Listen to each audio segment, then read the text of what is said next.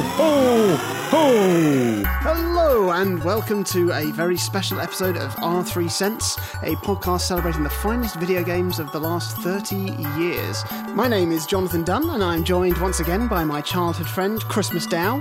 Christmas greetings. And my adulthood friend Mincelto and Booth. Plant a Christmas smacker on my festively quivering lips. This episode is dedicated to Christmas. We have been discussing our favourite festive-themed games and also talking about some of the games that we play on an annual basis. Haven't we, guys? That's what we've been talking about. We have. For example, see, my birthday is in December. There's a lot of games that I associate with Christmas because I play them. I got them for my birthday or I got them for Christmas, and I played them at Christmas. And the sounds and the smells of the festive season were filling my nose and my ears, whilst I was also filling my brain with some games.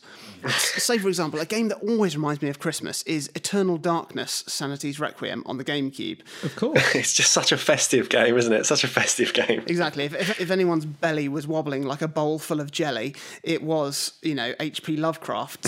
Well, that was the subtitle of the thing, wasn't it? Eternal Darkness. Nativity's Requiem. Yes. But, of course, it's, that's only going to be for me that reminds me of Christmas. So we've been having a chat about some Christmassy, computer gamey thoughts. Let's start with you. Chris, what games do you have that remind you of Christmas or bring a festive cheer to your jolly beard?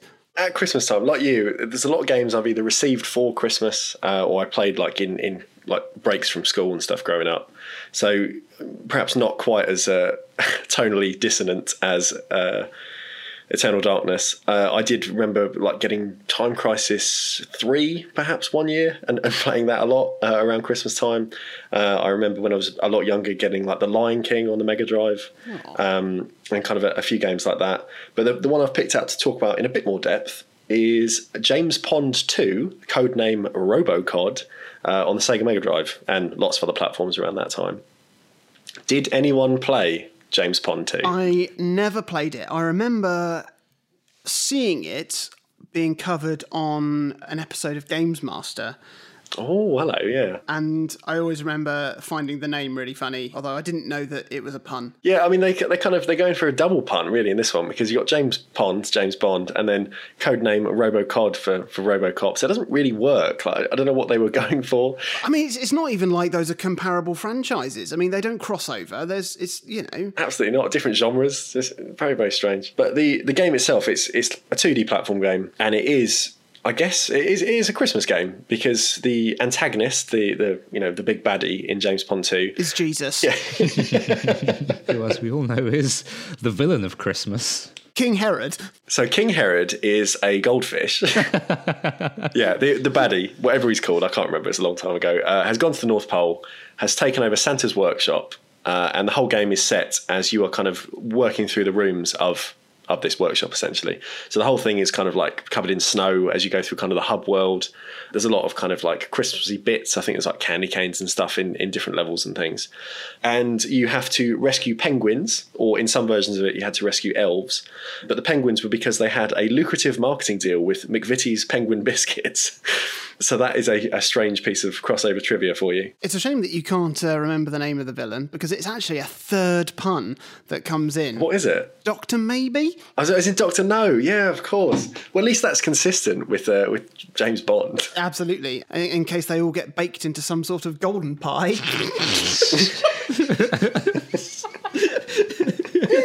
Or made into a fish finger. Oh. Like Goldfinger. Oh, yeah. I was going to go for a view to a krill. That's good. That's good. Live and let fry. I'm trying to think now. I'm not good at puns. Quantum of Soulless.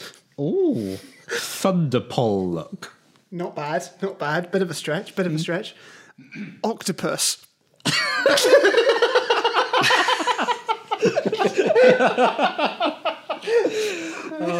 I do have one. No, that doesn't really work. You've got to go for it. Casino Eggs Royale. Yes. Because you have salmon, salmon. don't you? In Eggs Salmon, Royale. yeah. Come on, give me some Well credit. done. So James Pond, after that small detour, it is a game that felt absolutely massive at the time. Like the kind of hub world that I mentioned outside of Santa's Workshop. You just have loads of little doors that will, gradually open as you beat each level, and each one felt humongous. I don't know why the stages felt so big, but at the time it felt like it was like unfinishable. It was a game I would never ever get through, and it kind of adds this idea of kind of size and scale. The main kind of gimmick, I suppose, of James Pond as a character was that you had your basic jump as you did in all kind of 2D platform games. That if you held down one of the buttons, he would just extend upwards as like a long pole. This is never contextualized, never explained why that is a thing he can do. But it meant that in kind of like smaller spaces, you could fill the whole space and then grip onto the ceiling and kind of shimmy along, or drop down from the ceiling to kind of like land on an enemy's head. And in bigger, taller levels, you could extend what felt like infinitely. And it had a really good kind of like physical comedy, I suppose, that when you then dropped from the ceiling on that big space, it would have a big like screen shaking effect and a huge noise. And when I was like 11 or less than that, when I was playing this, I honestly thought it was like the funniest thing I'd ever seen. So it's kind of got like a weird memory for that for me as well, that it's a really strange, not necessarily a good platform game, but it just felt very different. And for those who did play it, which must be someone out there, we're going to have tens of thousands of people listen to this, aren't we? We're massive. You could collect lots of little items, and outside the first level, there was a series of different items. If you collected them in a certain order, it would unlock all the doors. And that was if you collected the cupcake, the hammer, the earth, the apple, and a tap, because it spelled out cheat. Ah, very clever. Very clever. So in my quest to think of some of my favourite Christmas video games, there was only really one that I thought of initially. Digging a little bit deeper, I remembered such classics as Elf Bowling. Yeah. That got a port to the Wii, didn't it? It got an actual physical port to the Wii. No. I mean, everything was on the Wii. Everyone wanted a piece of the motion-controlled pie. Yeah, indeed. I mean, to go along with the legendary filmic debate, I did think of Die Hard Arcade on the Saturn. Yeah. But then I realised I never actually played it. I only had the demo, which I played so much, which was because it was essentially like a 3D Streets of Rage, wasn't it? Yeah, and one of the best versions in 3D as well. Yeah. Like, never really topped from that. Oh, I was going to say it was sort of like a proto Power Stone from the Dreamcast. Yeah, it has that kind of feel as well, because it was in kind of like across a 3D axis, so it was in kind of like a bigger arena space. Before I go on to my actual pick, a little bit of a shout out must go to the surprisingly incredible game on the Game Boy Color, which was the movie tie-in game for The Grinch.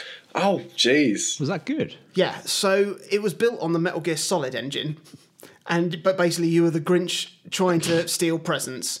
And it had no reason to be that good, but it just played incredibly well. And it looked beautiful. Like, in terms of, like, there's a lot of kind of smashed rubbish tie-in stuff on the Game Boy Color. Yeah. But the pixel art in that was absolutely gorgeous for the time.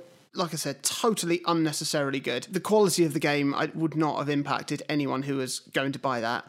Must have a special shout out, that one. So yeah, the only game that really came to mind was, of course, Christmas Nights. What a game. Yeah.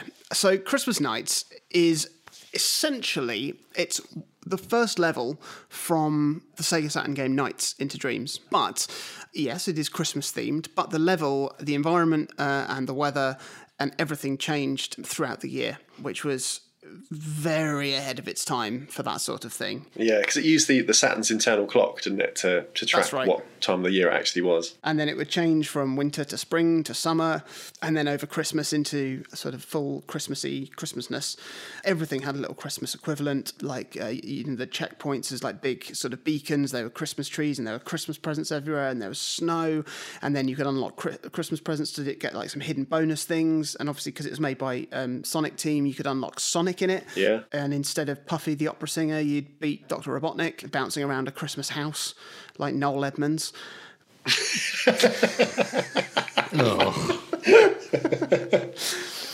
But yeah, it was my only experience of the game Nights into Dreams for quite a long time. And I remember it was an absolute coup that Sega Saturn magazine gave away Christmas Nights on the front of the magazine for free. It was amazing. Because it was always talked about. They talked about it in the magazine a lot. Like, it was this legendary thing that, you know, you could never really get hold of because it was, you know, only sort of released in Japan, and it was sort of distributed mainly for promotional reasons and stuff like that. But often it would be at the very, very top of their kind of rankings of best sort of games on the Saturn.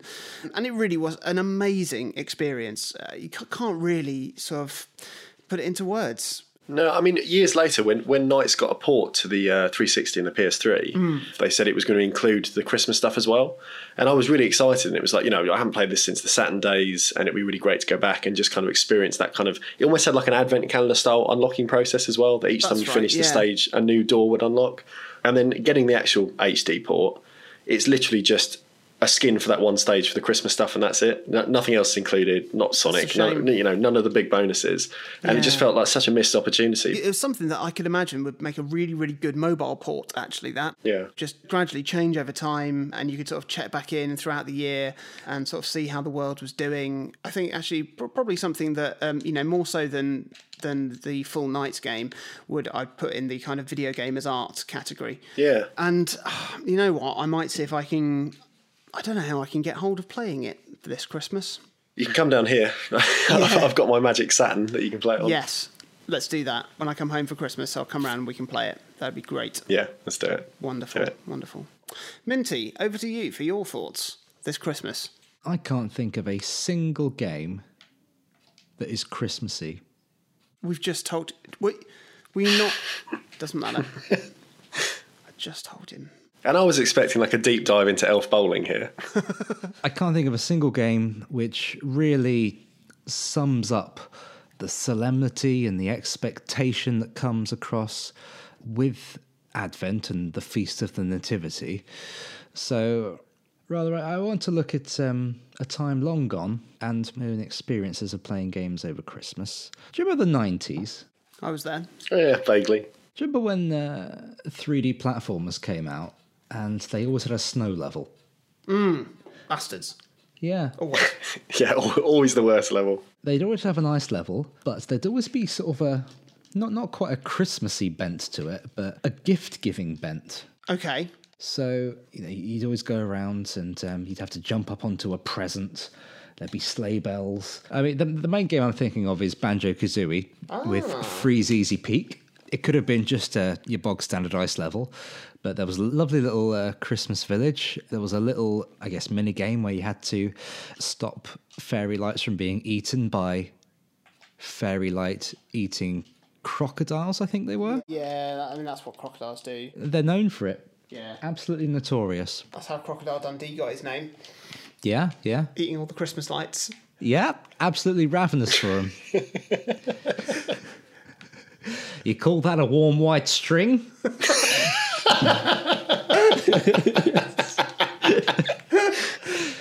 Nah, mate.